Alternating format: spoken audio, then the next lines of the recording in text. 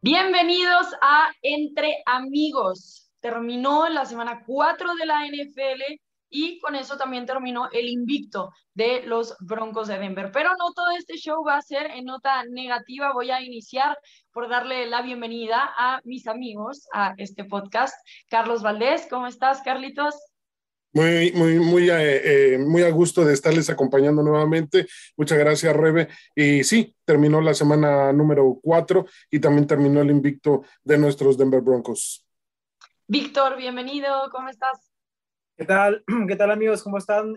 Muy contento de estar ahí con ustedes y pues hablar un poco del equipo y de las fallas que tuvieron contra los Ravens y pues sí, tal vez darle unos pocos de consejos al equipo para que se preparen para la semana 5, ya que normalmente pues tenemos algún tipo de suerte de que hablamos de ciertas cosas y se mejoran, ¿verdad? Así es, nos toman casi de consejeros. Guiño, guiño, aquí en Entre Amigos. También le damos la bienvenida a nuestro patrocinador Bud Light, que permite que nos acerquemos a ustedes en cada uno de estos podcasts. Así que, dili, dili. Dile. Dili, dili. Pues platiquemos entonces de lo sucedido. Ahora, a mí me parece, si tenemos que ver esto de alguna manera positiva, que y hasta como deportista se los puedo decir, de las derrotas se aprende más que de las victorias. En este caso teníamos un 3-0 ante equipos que en conjunto tenían marca 0-9. Y entonces a momentos era difícil calificar al equipo y ver en qué cosas teníamos que trabajar y mejorar para seguir avanzando a lo largo de esta temporada. Lo que nos regalan los Ravens es un montón de información acerca justamente de los ajustes que tienen que hacer los Broncos de Denver y dónde estamos parados en relación al resto de la NFL. Así que vayamos platicando un poco de esta situación. Parte importante también de lo que se dio en esta derrota ante Baltimore fueron los jugadores lesionados. Empezamos con dos linieros fuera del partido, importante evidentemente, y tuvo su carga a lo largo del encuentro. Pero bueno, Víctor, platiquemos entonces del momento, cómo estamos ahorita los Broncos de Denver en relación a las lesiones. Sí, pues lamentablemente muchos de los jugadores que están lesionados son starters. Ahorita están entre 9 y 11 jugadores starters que están fuera, incluyendo Teddy Bridgewater, que el día de contra los Ravens se lesionó. Fue una lesión en un mal golpe y pues hasta ahorita va a estar en día por día en el concussion protocol. Entonces, vamos a ver cómo se mejora él. También se lesionó Deontay Spencer, el receptor, y kick return specialist, punt return specialist, también en un golpe muy fuerte, que pues muchos pensaron que era un pañuelo amarillo, y se lastimó del pecho y también no se sabe bien exactamente qué tiempo va a estar fuera él, pero pues es el starter para punt return, kick return. Fuera de eso, estuvimos el día de perdiendo a Graham Glasgow con Quinn Miners tomando su lugar y Dalton Reisner se mencionó antes del juego que no iba a jugar. De hecho, el domingo por la mañana se mencionó que ya no iba a jugar. Entonces tuvimos a Netani Muti en su lugar también. Entonces, dos jugadores, un novato, un jugador en su segundo año, que el año pasado fue backup. Fuera de eso, todos sabemos, Josie Joe perdió por la temporada, Ronald Darby está en IR, Jerry Jeudy está en IR, KJ Hamler perdió por la temporada. Entonces empiezan a amontonar un poco las pérdidas de jugadores claves, pero para mí lo que más nos dañó contra los Ravens fue los dos guardias y pues haber perdido a Teddy Bridgewater. Creo que fue un daño que tal vez no esperábamos que iba a tener tanto efecto en el equipo. Sin duda, porque esta línea ofensiva batalló a lo largo de todo el encuentro, especialmente dándole tiempo a Teddy Bridgewater protegiéndolo. Pero bueno, hablaremos un poquito más adelante de esas cosas que pueden mejorar los Broncos de Denver. También parece que algunos de estos lesionados van a regresar la próxima semana ante los Steelers. Parte de estas lesiones, Carlos, lo que sorprendió es que los pañuelos no volaron, tanto con Spencer como con Teddy Bridgewater. Parecía que era evidente la calidad de los golpes. Creo que en ambos casos yo hubiera soltado el pañuelo, pero no fue el caso. Vic Fangio ya mandó videos a la oficina de oficiales pidiendo que por favor observen ese tipo de cosas porque evidentemente mermaron mucho el desempeño, cómo se fue desarrollando este partido para los Broncos. Sí, sí, coincido completamente con ustedes en que ambas jugadas debieron de haber sido penalizadas con pañuelo y que pues a la larga impactaron el juego sí o sí. Creo que el inicio de los Broncos es un poquito incierto en el primer cuarto, no se anota, pero iniciando el segundo cuarto viene un revulsivo y sobre todo el ataque terrestre comienza a funcionar. Y creo que ahí nos perdimos un poquito en no haber podido continuar. Se renunció demasiado, para mi gusto, se renunció demasiado pronto a lo que fue la ofensiva terrestre y creo que los números incluso lo avalaron al final del partido, porque de las yardas por tierra que logran los Denver Broncos, hay un momento en el que comienzas a hacer la evaluación y de las 148 yardas que, que, que por vía, no, son 106 yardas por vía terrestre que consiguen los Broncos en 16 intentos. Los dos corredores de los Broncos promediaron arriba de 6 puntos y algo de yardas por acarreo. Y más sin embargo, Latavius Murray, que fue el mejor corredor de ellos en cuestión de ataque terrestre, apenas promedió 3 puntos y arriba por ciento. Creo que se renuncia demasiado pronto al ataque terrestre, que nos pudo haber dado muchísimo más. Vimos una jugada muy explosiva de Javante Williams de 31 yardas, a donde estuvo arrastrando rivales, y creo que eso era el tenor del juego. Ciertamente entiendo lo que ustedes mencionan con respecto a que la línea ofensiva tenía muchas carencias, algunas de ellas por diseño, algunas de ellas por lesión, y creo que de alguna forma eso iba a ser imperioso en el partido. Pero sí creo que si se hubiese seguido atacando más por tierra, quizás a lo mejor hubiéramos tenido más oportunidad de contender en el mismo. Seguimos viendo falta de creatividad un poquito en lo que es el ataque aéreo y creo que fue muy repetitivo, ¿no? Y eso a la larga creo que le hizo la tarea muy fácil a la secundaria de los Ravens. Víctor, ¿tú qué sientes que faltó en este partido que tuvimos ausencia de para, no sé, poder enfrentar estos 23 puntos que pusieron los Ravens? El resultado final para los Broncos fueron únicamente 7 puntos, que fue ya el touchdown que mencionó Carlos a inicios del segundo cuarto. Sí, mira, la verdad fue un partido muy complicado para mí. Para empezar, la energía se sentía un poco rara al momento de empezar el juego.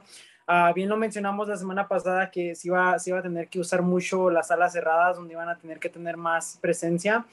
Y lo tuvieron en la primera mitad. Alberto falló un catch que estaba en las manos de él para un touchdown. Pues nos hubiera puesto 7-0 hasta ese punto. Después de eso, Noah Fant tuvo su primer touchdown en el juego de ayer y el único touchdown y el único puntuaje. Pero después de eso se me afiguró que las alas cerradas no tuvieron el impacto que estábamos buscando.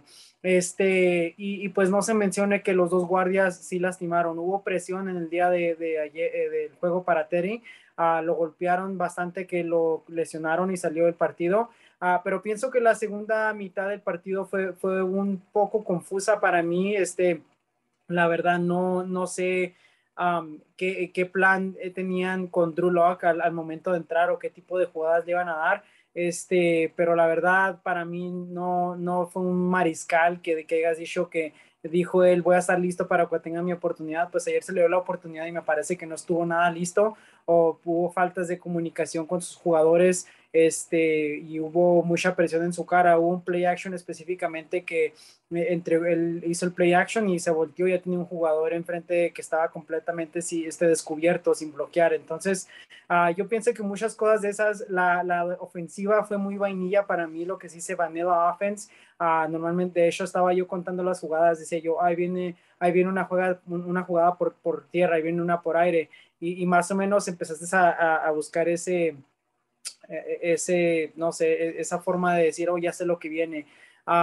En sí fue un poco frustrante para mí, no sé por ustedes, amigos, en sí todas las fases del juego de equipos especiales y ofensiva fallaron para mí. Yo pienso que la defensiva fue lo que hizo en 2019-2020, donde jugaron muy bien, pero pues el marcador final no muestra eso porque estuvieron muchas veces en el campo y muchas veces fueron 3 and outs, y pues la verdad tú sabes, Rebeca, que te cansas después de cierto tiempo en el campo tanto, y solo hay ciertas cosas que puede hacer. Y bien lo mencioné por último, tú mencionabas, Carlitos, a Latavius Murray. Les dije que iba a ser un dolor de cabeza porque lo ha sido antes, y pues anotó un touchdown contra nosotros, y pues sí, un poco de coraje con eso porque yo sabía que es lo que venía de él. Pero pues fuera de eso hay muchas cosas que podríamos decir que nos fue mal, porque la verdad no pienso que llegamos con el plan de juego necesario. Hubo una cierta posición, me parece, para acabar la primera mitad, donde yo estaba: ¿por qué no hemos hecho un timeout? ¿Por qué no hemos hecho un timeout? ¿Por qué no hemos hecho un timeout? Y la Fue verdad, en una patada de gol de campo en el que se hubiera aprovechado, creo que fue 1 minuto y 15 segundos, algo así, que se pudo haber aprovechado posterior porque ellos en la jugada lo que trataban era de que los Broncos cayeran en el offside. Y por eso se consumieron todo el reloj y después pidieron el tiempo para la patada. Pero el que pudo haber pedido el tiempo bien hubiera sido Big Fangio. sí, y es lo que lleva a mi punto. Lo que más fallamos en el juego de ayer, me parece, para mí fue el game plan en sí, de principio a fin. Me parece que no estábamos preparados para enfrentarnos a un equipo como los Ravens, que para mí no jugaron su mejor juego, que me lleva a decir que los Broncos perdieron este juego completamente ellos, sin que los Ravens hayan hecho mucho para ganarlo. Sí. Bueno, a ver, si yo tuviera que opinar de esta ofensiva, concuerdo en que debimos de haber insistido un poquito más en el juego terrestre. Me gustó lo que vi. Y vi o sea, vi parte de las opiniones generales y la mayoría no estaba de acuerdo en que había sido un buen juego terrestre. Yo veo las estadísticas y me parece que estaba funcionando muy bien. La cosa que pasa es que cuando se te adelantan tanto, no puedes ocupar tanto tiempo. Tienes que cambiar tu sistema de juego y no puedes empezar a correr porque ya tienes prisa. Entonces creo que desde que se empiezan a despegar los Ravens, ahí entra un poco la preocupación y tienen que cambiar lo que estaba funcionando para empezar a hacer lo que urgentemente tienes que hacer cuando te enfrentas a equipos que son explosivos, que es poner puntos en el marcador. Lamentablemente eso no se daba tampoco porque yo nunca había visto a Teddy Bridgewater tan, ¿cómo decir?, impreciso. Generalmente lo ves tranquilo, tomándose su tiempo, haciendo sus progresiones. Esta vez mi sensación fue que estaba muy apresurado. Y para mí eso va directamente a la línea ofensiva que sabíamos que venía con bajas importantes. Entonces ni siquiera puedo culpar tampoco a Teddy Bridgewater de que tuvo un mal partido, sino tal vez un poco lo que decía Víctor en general, el ambiente no, el ambiente del equipo, la energía con la que llegó el equipo no era la correcta para enfrentar a un rival como este, ¿no? Ahora, hay veces que eso sucede. Los equipos a veces no pueden necesariamente controlar eso, es algo súper raro, pero pasa en el campo, ¿no? Hey, venga, despiértense, y por algo la energía está abajo. No creo para nada que haya tenido que ver con la fanaticada. Yo escuchaba a la fanaticada explotar, pero bueno, me parece que todo surge de esas ausencias en la línea ofensiva que no permiten poner efectividad en el juego ofensivo. Después entra Teddy Bridgewater, perdón, entra Drew Lock, y mi expectativa era un poco como la tuya, Víctor. Ok, te están dando esta oportunidad. Sucedió lo que has estado esperando las últimas 4 semanas o mucho antes, porque desde antes habías estado buscando tu lugar. A ver qué tienes. Y vi un Drew Lock muy parecido al de el 2019, que entró apanicado, tomando malas decisiones, reteniendo demasiado el balón. Yo sentí que se veía perdido dentro del campo. Ahora, también creo que vale la pena mencionar esto que dijo Big Fangio. O sea, no es que Drew Lock lo haya hecho mal, porque con Teddy Bridgewater tampoco estaba funcionando. O sea, Teddy solamente metió 7 puntos. Entonces, más bien, tal vez aquí la pregunta es si fue una oportunidad justa para juzgar el trabajo de Drew Lock, porque no es como que Teddy relució hasta que se lesionó. Él tampoco estaba teniendo un gran partido. Drew Lock entra ya con gente lesionada, ya con incluso más gente antes de Teddy Bridgewater lesionada y tiene que enfrentarse a este reto de sacar a su equipo del hoyo. ¿Ustedes creen, Carlos, tú crees que fue una oportunidad justa para poder calificar o llegar a conclusiones sobre Drew Lock? Si ya podemos cerrar ese libro o con este partido se mantiene abierto y todavía no lo hemos resuelto.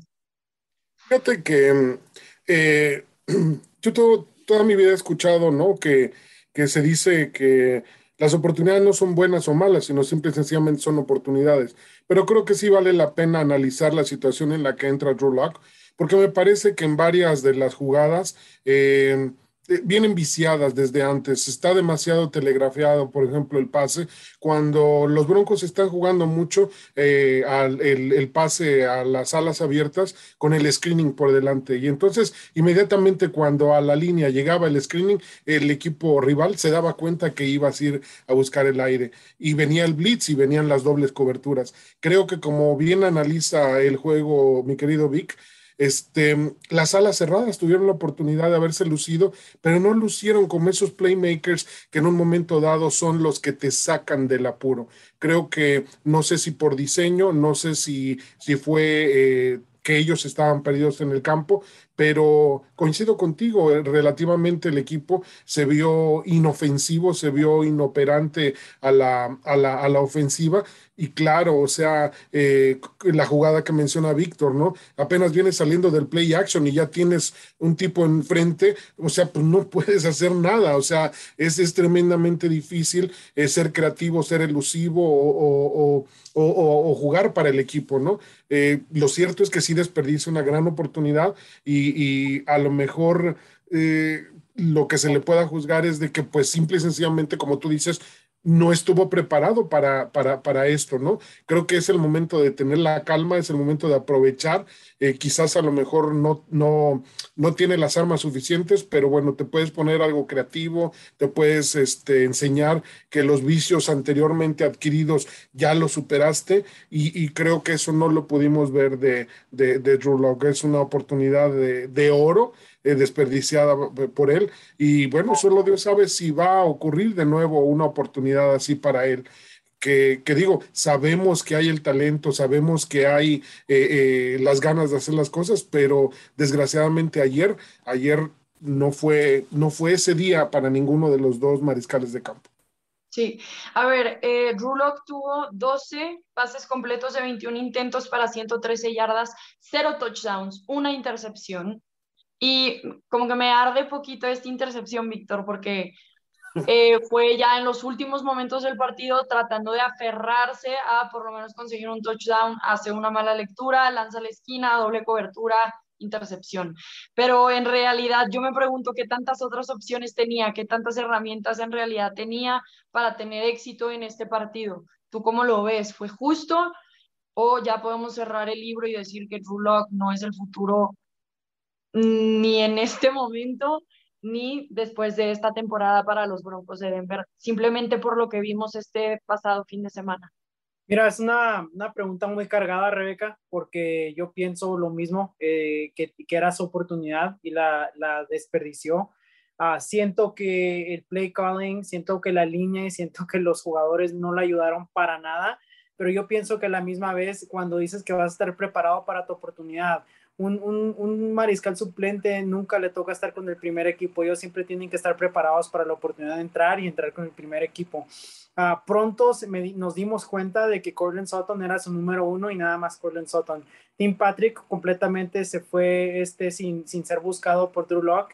Me parece que buscó a Kendall Hinton 2 o 3 veces para 2 recepciones, que jugó muy bien Kendall Hinton para hacer un undrafted de mariscal a mariscal. Pero en realidad buscaba a Sutton en todo y yo pienso que eso es lo que vimos en el pick, o sea, ya que ya sabían a dónde iba con el balón y pues lo forzó. Pero la verdad es un poco frustrante. Una vez mencionó la energía y el play calling.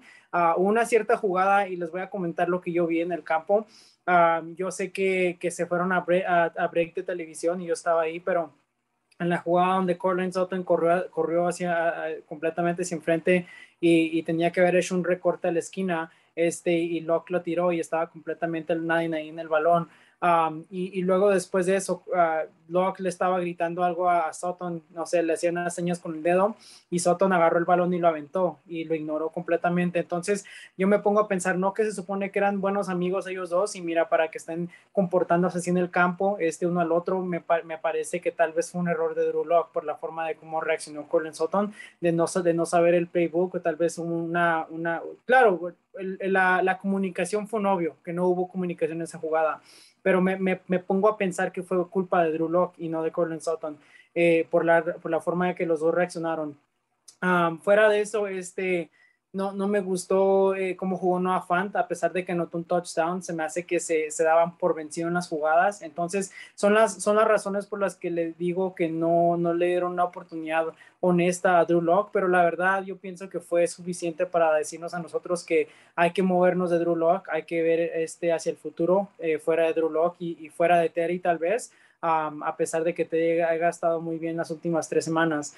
Pero para mí, para un Drew Lock backer, para una persona que creía en él, ya puedo decir, ok, sé por qué hicimos la selección de Teddy Bridgewater, ahora le entiendo 100%, ahora entiendo qué es lo que vieron los coaches y pues para mí Drew Lock tomó muchos pasos hacia atrás el día de ayer, no nada más en este juego, no nada más esta temporada, pero sino su primera temporada yo lo veo muy, muy perdido y pues es tiempo de que nos movamos de esta idea de que Drew Lock es el futuro para los Denver Broncos.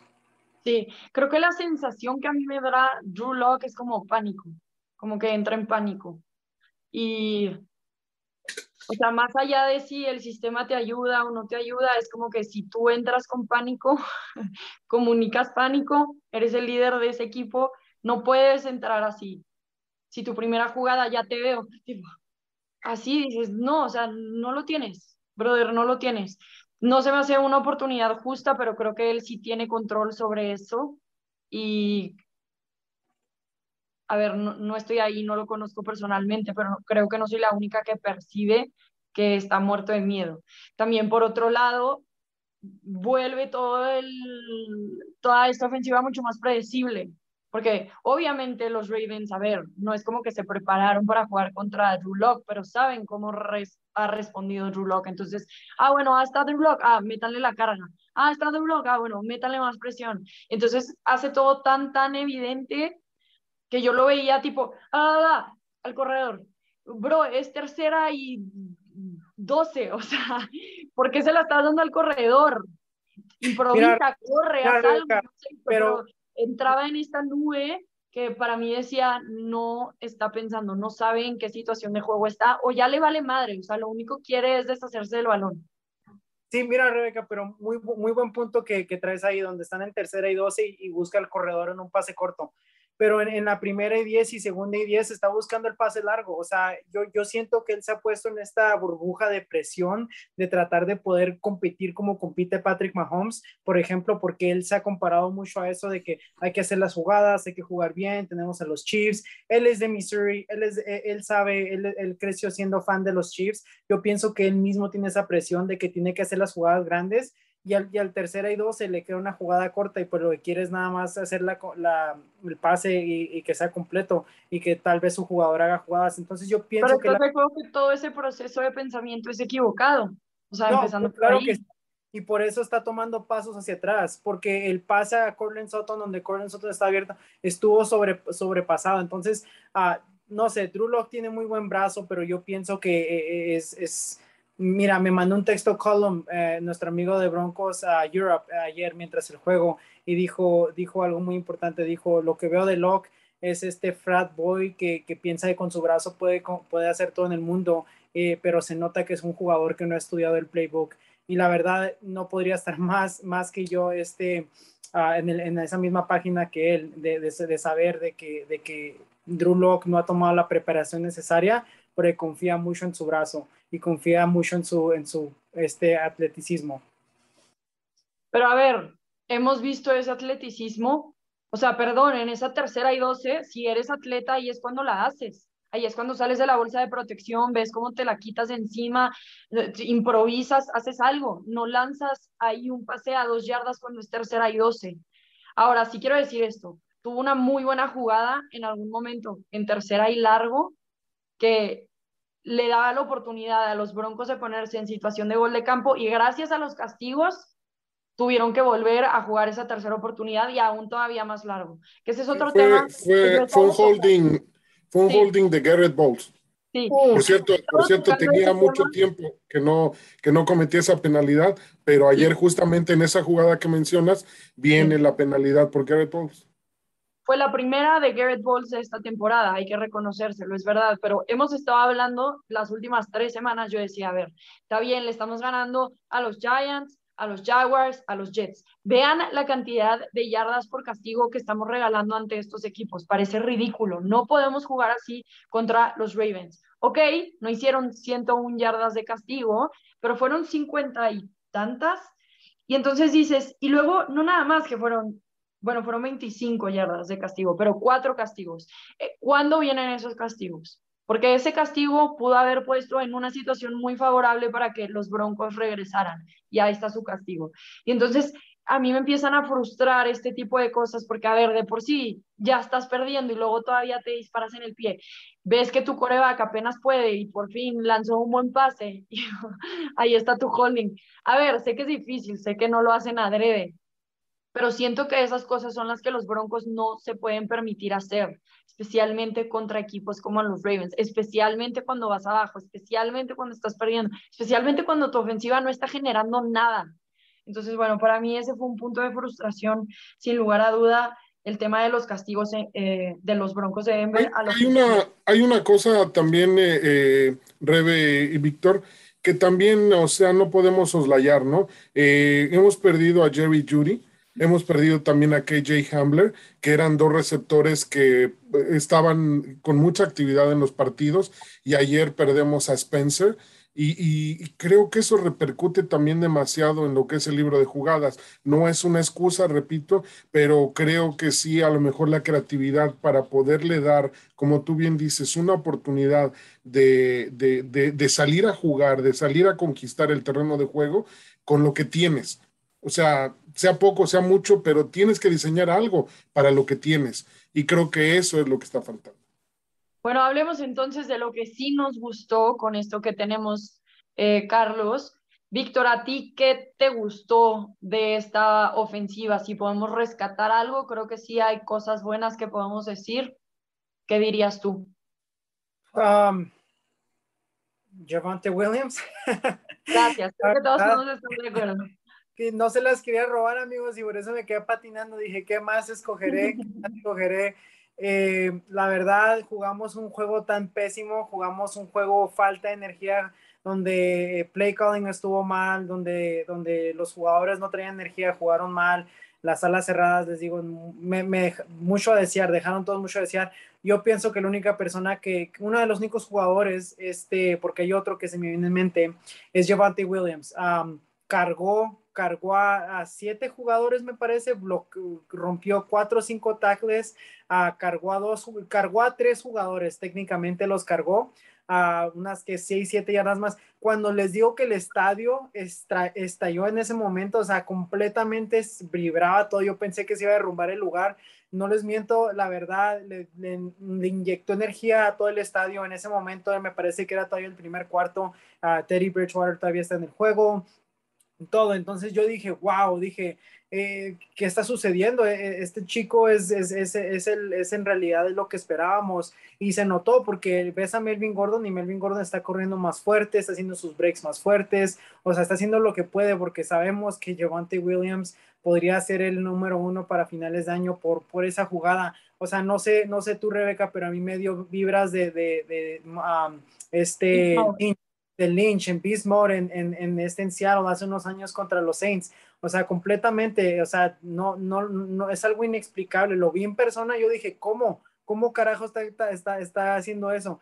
Entonces, para mí, me encantó lo que vi de él. Me encantó hasta ese momento cómo la línea ofensiva estaba respondiendo al juego terrestre. Muchos stunts, muchas jugadas donde le estaban abriendo caminos. Y pues Javonte Williams nos dio ese momento de felicidad de que va a ser un buen corredor para este equipo. Sí, creo que podemos estar de acuerdo, ¿no, Carlos? Que Javonte Williams ofensivamente se lleva como este MVP del partido, por decirlo de alguna forma, 6.9 yardas por acarreo, pero tenemos que destacar que fue ese especialmente el que se lleva el partido y que fue el que preparó la anotación que Correcto. terminaron siendo los últimos puntos del partido. Bueno, hablemos de la defensiva entonces, porque esta defensiva se enfrentó a una ofensiva que es ofensivamente muy explosiva. Tienen a uno de los mejores quarterbacks en la NFL y creo que también hay cosas que podemos decir buenas y malas para este equipo. Carlos, ¿qué te gustaría mencionar a ti de este equipo, de esta unidad?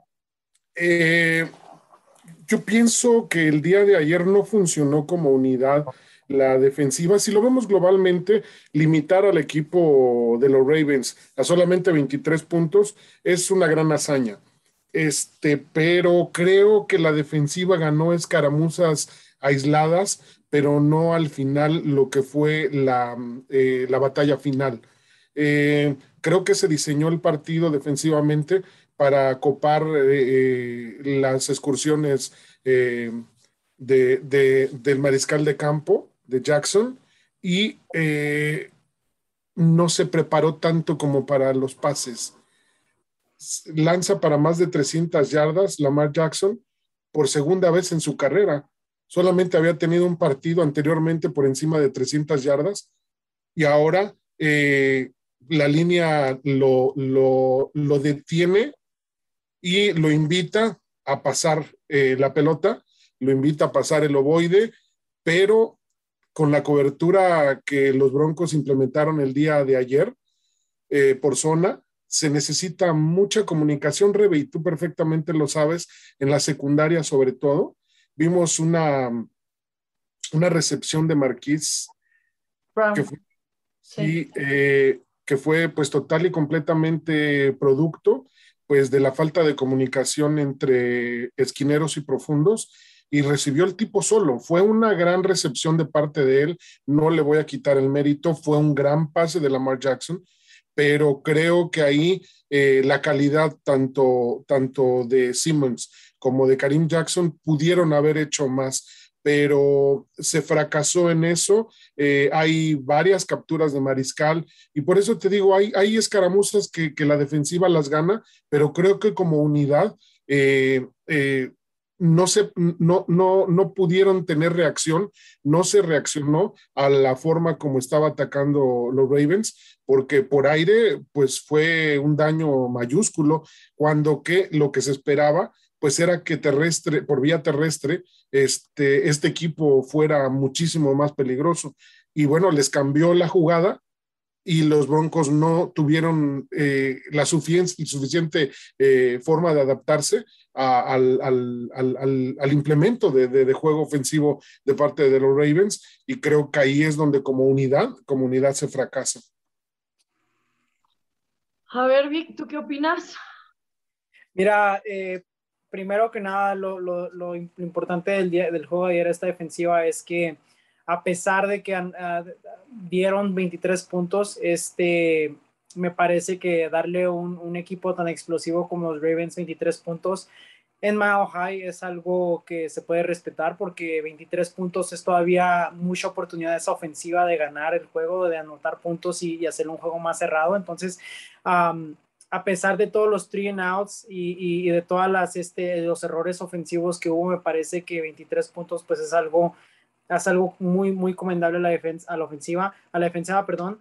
Me parece que, como tú mencionas, Carlitos, se enfocaron mucho en poder detener a Lamar Jackson por el juego terrestre, que se olvidaron que también puede lanzar el balón. Ahora, un poco de frustración ahí para mí. Me parece que hubo muchísimas faltas de comunicación en los defensive backs, porque por jugadas como la de Marquise, de este muchacho Marquise, Marquise Brown, Hollywood Brown, como le quieran decir, que donde es completamente descubierto el pase, estuvo flotado. Me parece que hubo muchos pases así, como les dicen, floaters, que normalmente un equipo defensivo tan fuerte como los Broncos no podrían dejar que esos floaters sean recepciones, y todos los floaters se sentía que fueron recepciones, incluyendo esa recepción espectacular que tuvo, que va a haber en un highlight reel y siempre va a mostrar en el end zone de los Broncos, que me hierve la sangre de solo pensar que lo vamos a ver por muchos años más. Entonces yo siento que hubo mucha falta de comunicación en la defensa. Me parece que El esquema de zona que tuvo Big Fangio ayer estuvo muy malo. Me parece que le estaban dando muchísimas ventanas abiertas a Lamar Jackson, donde estaba encontrando a Mark Andrews. Y perdóname, Ana Polar, te quiero mucho, pero Justin Simmons tuvo un juego pésimo, donde completamente le hicieron recepciones para contártelas. O sea, hubo más de 4 o 5 donde dices, Justin Simmons, ¿qué estás haciendo? Pero una vez más, me parece que tiene que ver con el esquema de zona que tenían los Broncos ayer. Me parece que ese esquema de zona no le estaba funcionando a medio tiempo y lo debían de haber cambiado. No sé, yo sé que Big Fangio es mucho de zona, pero me gustaría ver man coverage porque sabemos que tenemos el personal para esto. Kyle Fuller nos sigue dando sub y bajas, o sea, de que juega muy bien y lo juega muy mal. De ayer fue uno mal. Pobrecito Patrick Surtain, ese esquema de zona no le estaba funcionando. Se ve que no se siente él en su zona cuando está jugando zona porque completamente él no podía en esas zonas que le estaban dando y la verdad se vio muy aparente que no es su forte o su juego fuerte. Tal vez él es un jugador más de man coverage. Pero pues sí, no me gustó este esquema a Carlitos y por eso pienso que hubo esos pases largos, esos floaters, esa oportunidad de que un mariscal que para mí no completa normalmente sus pases tanto como lo hizo ayer Lamar Jackson, como bien mencionas tú, es su segundo juego en su carrera, más de 300 yardas, eso te dice mucho del tipo de jugador que es al lanzar el balón y de que los Broncos le hayan dado eso con tanto talento. Me da a pensar que fue un mal juego de Big Fangio, y pues un weak zone coverage. Lo que entiendo que es difícil es como que, ok, Lamar Jackson probablemente es el mejor corredor de este equipo. Esa fue una de las debilidades de los Broncos o ha sido una de las debilidades de los Broncos. ¿Qué tenemos que hacer? Cargar la caja. Entonces cargaron mucho la caja, dejando mucho pasto, como se le llama, ¿no? Mucha área verde. Ahora, creo que hicieron un gran trabajo en detener a Lamar Jackson. O sea, si ese fue su cometido, eso lo hicieron muy bien. La cosa, y tal vez en lo que no contaron, era justo que él tenía otras formas de atacar, especialmente esta temporada que dijeron claramente los Ravens, vamos a tratar de ser un equipo mucho más balanceado en cuestión de juego terrestre y juego aéreo.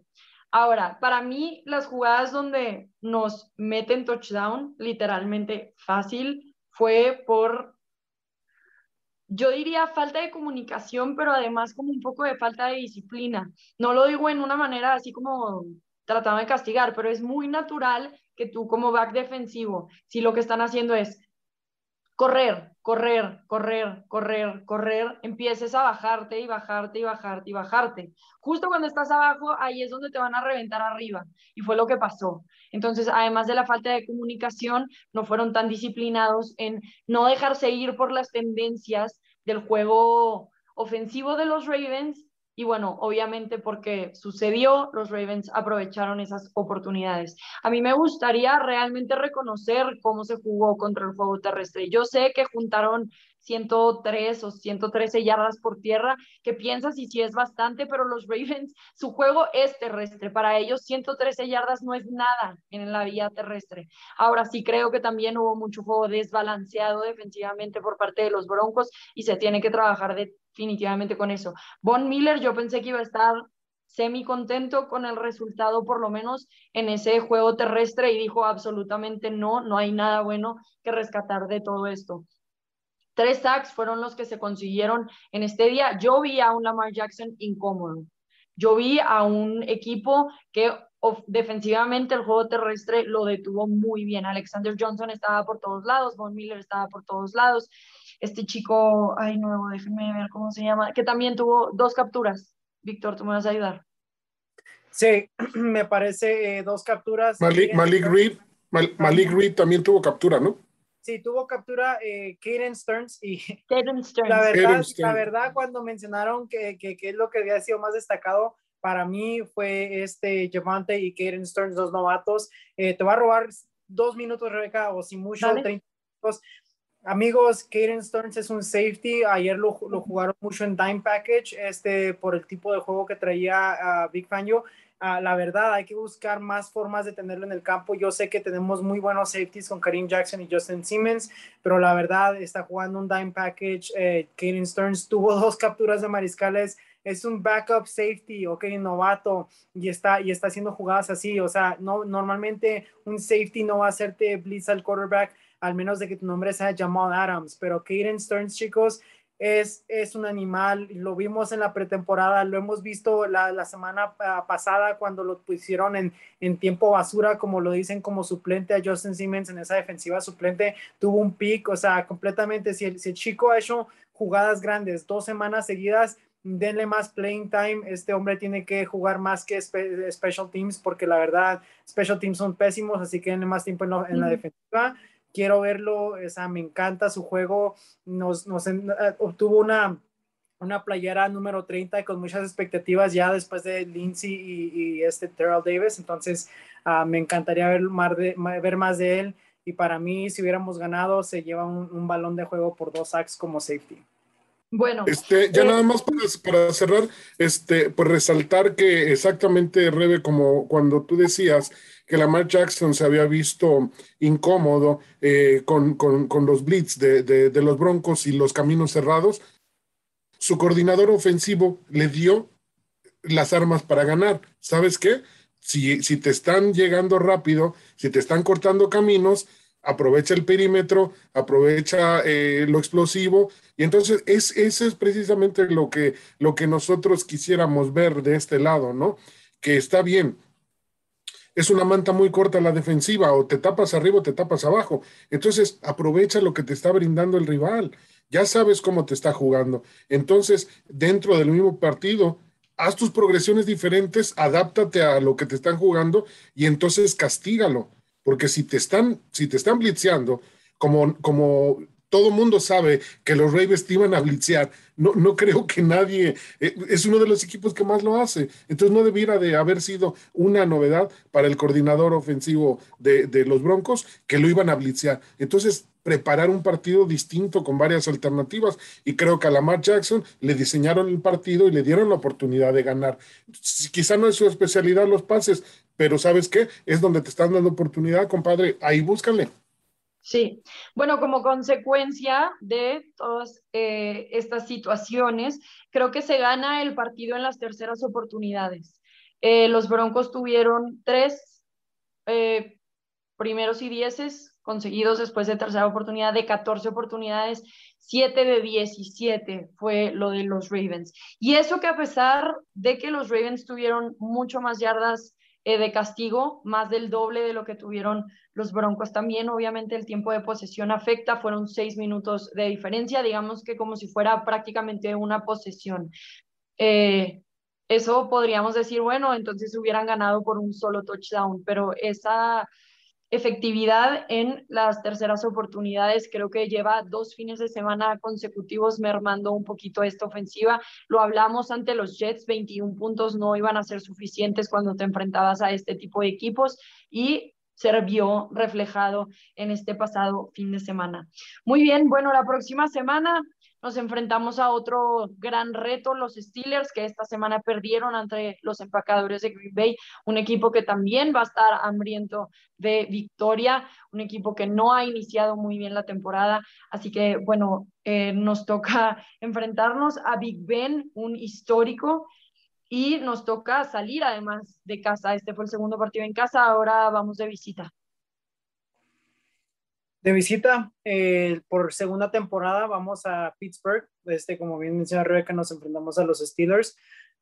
Interesante, qué es lo que va a suceder con Teddy Bridgewater y su lesión. Vamos a ver si pasa la concussion protocol y puede jugar este fin de semana. Si no lo hace, vamos a ver un déjà vu de Drew Lock en Pittsburgh otra vez, donde se lesionó, y también Courtland Sutton se perdió por la temporada pasada. Entonces, un poco interesante de saber si los Pittsburgh Steelers, que han estado fallando mucho, batallando mucho, su ofensiva no ha dado nada de puntos, la defensiva ha perdido muchísimos jugadores. Vamos a ver si lo hacemos verse como contendientes al Super Bowl. En realidad vamos a corregir nuestros errores. Kareem Jackson lo dijo en la ronda de prensa hoy: me vale pip, lo que haya sucedido a finales de juego, tenemos que jugar mejor. Y yo pienso que si este equipo puede poner presión en sus entrenadores de que preparen mejor plan de juego, tenemos el talento de de entrar a Pittsburgh y salir de Pittsburgh con una ganada, un triunfo. Otra vez estamos en el camino mismo, pero si se llegan a trasladar los errores de esta semana a la semana que entre contra Pittsburgh, yo pienso que vamos a estar muy en una posición con un 3-2 muy realista, de que ganamos 3-0 contra equipos muy malos, y ahorita contra equipos que tienen buenos entrenadores vamos 2 perdidas. Entonces ya para mí va a ser muy interesante de cómo juguemos esta semana. Y pues yo pienso que la llave clave aquí va a ser Teddy Bridgewater, porque yo ahorita no le podría confiar un triunfo visitando Pittsburgh, que es muy violento a los equipos contrincantes, y de la forma de que tienen muy buenos seguidores ahí en Pittsburgh. Aunque Broncos Country viaja muy bien, Pittsburgh es muy fanático, y pues es un lugar difícil de entrar y ganar. Entonces, para mí, Teddy Bridgewater tiene que estar listo, si no pinto muy buenas esperanzas para este fin de semana. Sí, bueno, Teddy Bridgewater, como bien menciona Víctor, está en el protocolo de conmoción para ahí del miércoles. Vamos a tener una mejor idea de si va a poder pasar el protocolo de conmoción para el domingo, o más bien vamos a tener que esperar hasta la siguiente semana, la semana 6 de la NFL. Nos enfrentamos ante unos Steelers que tienen marca de 1-3, pero que también, como ya mencionamos, tienen sus fortalezas. Van a estar jugando en casa, tienen a Big Ben, una defensiva que es agresiva, que también ha tenido sus lesiones, pero van a recuperar a varios de sus jugadores posiblemente para esta semana, así que va a ser algo para qué prepararse. Y, Víctor, no es trabajo de los jugadores presionar a sus coaches, de generar un buen programa, un buen esquema de juego. El coach tiene que saber que esa es su realidad, y hay veces que los coaches, estoy segura, creen que llegan al juego con el mejor proyecto posible. Muchas veces se queda corto, posiblemente fue el caso de esta semana. No esperaría que se repita en 2 semanas consecutivas. Carlos, ¿algo que te gustaría agregar de este partido contra los Steelers? Yo, por lo que he visto de inicio de los acereros, es un equipo muy similar al que enfrentamos el año pasado, y tampoco los Broncos es que hayan cambiado demasiado. Te acordarás, brother, creo que fue solamente una posesión, la diferencia en el partido, y estuvimos a punto de sacarles el partido allá en Pittsburgh, con Cortland Sutton lesionado y también con Drew Lock lesionado. Creo que tienen oportunidad los Broncos en Pittsburgh, pero habrá que ver, como dicen ustedes, el protocolo que ha de aprobar Teddy Bridgewater. Independientemente si lo aprueba, entrenaría únicamente hasta el viernes Teddy Bridgewater, muy poco tiempo de preparación. Ojalá que logre el cometido, y ver también si se puede recuperar a Spencer, porque creo que también nos ha faltado un poquito el análisis con respecto a los equipos especiales. Somos el equipo número 32 en equipos especiales, permitimos demasiados acarreos, no somos productivos. Creo que en la cuestión de las patadas, en las de gol de campo estamos muy bien, también en las patadas de despeje estamos muy bien con Sam Martin, pero creo que deja mucho que desear tanto la protección para cuando estamos haciendo las devoluciones nosotros, como cuando estamos permitiendo demasiado yardaje con los equipos especiales rivales. Hay que afinar mucho todo eso, porque ya nos dimos cuenta que en la NFL a veces los equipos especiales frecuentemente te ponen en posición de ganar. Creo que los Broncos tienen oportunidad de competir en Pittsburgh, pero tienen que hacer lo mejor de lo que tienen, aún y con todos los lesionados. Hay oportunidad.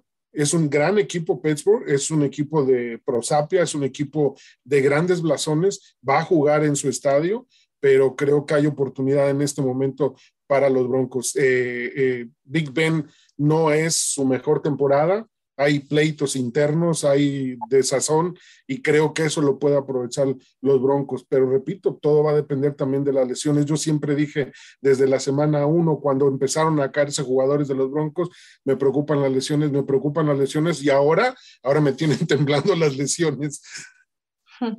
Sí, bueno, la última vez, como bien mencionabas, Carlos, que estos se enfrentaron fue la campaña pasada, en la semana 3 o 2, el marcador 26-21 a favor de los Steelers. Así que bueno, ese es el duelo de esta semana para los Broncos de Denver, que ahora tienen marca 3-1 y todavía mucho que aprender y concluir sobre este equipo conforme vaya avanzando la temporada. Víctor, recuérdanos dónde nos pueden encontrar, qué actividades tenemos en este mes de la herencia hispana, si todavía es que tenemos algo, y qué otro contenido vamos a estar produciendo para cada uno de ustedes que nos siguen en esta semana.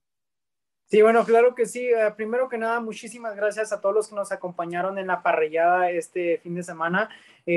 Lo que fue el sábado, pues en la parrillada en el estadio. Gracias a todos los que nos acompañaron. Gracias a nuestro patrocinador por haberlo hecho posible. Y fuera de eso, ahorita vamos a estar viendo qué se preparan las próximas semanas. Claro, esta semana viajamos. Pero nos pueden encontrar en Facebook, que ya está jalando, para todas las mamás que no sabían si estaba jalando, ¿no? Ya estamos otra vez en Facebook, y nos pueden encontrar en Broncos Fanáticos, lo que subimos Entre Amigos, el podcast. También nos pueden encontrar en Apple Podcast y Spotify, donde ponemos lo que es el audio, y denverbroncos.com/audio. Y YouTube no cayó el día de hoy, así que si nos extrañaron y querían escuchar nuestras lindas voces, también podrían habernos encontrado en YouTube, en Broncos Fanáticos, lo que viene siendo el canal de Broncos en español. Muchísimas gracias por su apoyo. Amigos, ¿ustedes qué piensan que podríamos mejorar como equipo en esta semana? ¿Y cuál va a ser su marcador final para el domingo?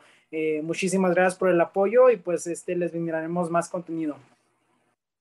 Así que bueno, con esto nos preparamos para cerrar este nuevo episodio de Entre Amigos. Muchísimas gracias, como dice Víctor, por acompañarnos todas las semanas. Me encanta meterme al Facebook, yo a compartir el video para mis redes sociales y ver la cantidad de personas que han comentado, que han compartido, que son parte de esta comunidad. Así que muchísimas gracias por ser parte de esto. Obviamente lo hacemos por ustedes.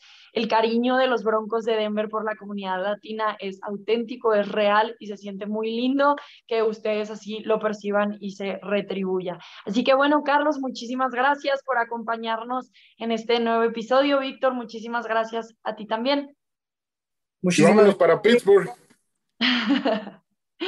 Sí, bueno, como estaban diciendo los jugadores, on to the next. Ya traemos casi la frase de Bill Belichick, toda la NFL la ha adoptado y en este caso los Broncos de Denver están pensando ya en su duelo ante los Steelers. Gracias también a nuestro patrocinador Bud Light por hacer todo esto posible.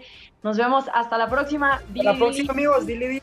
Go Broncos. Broncos.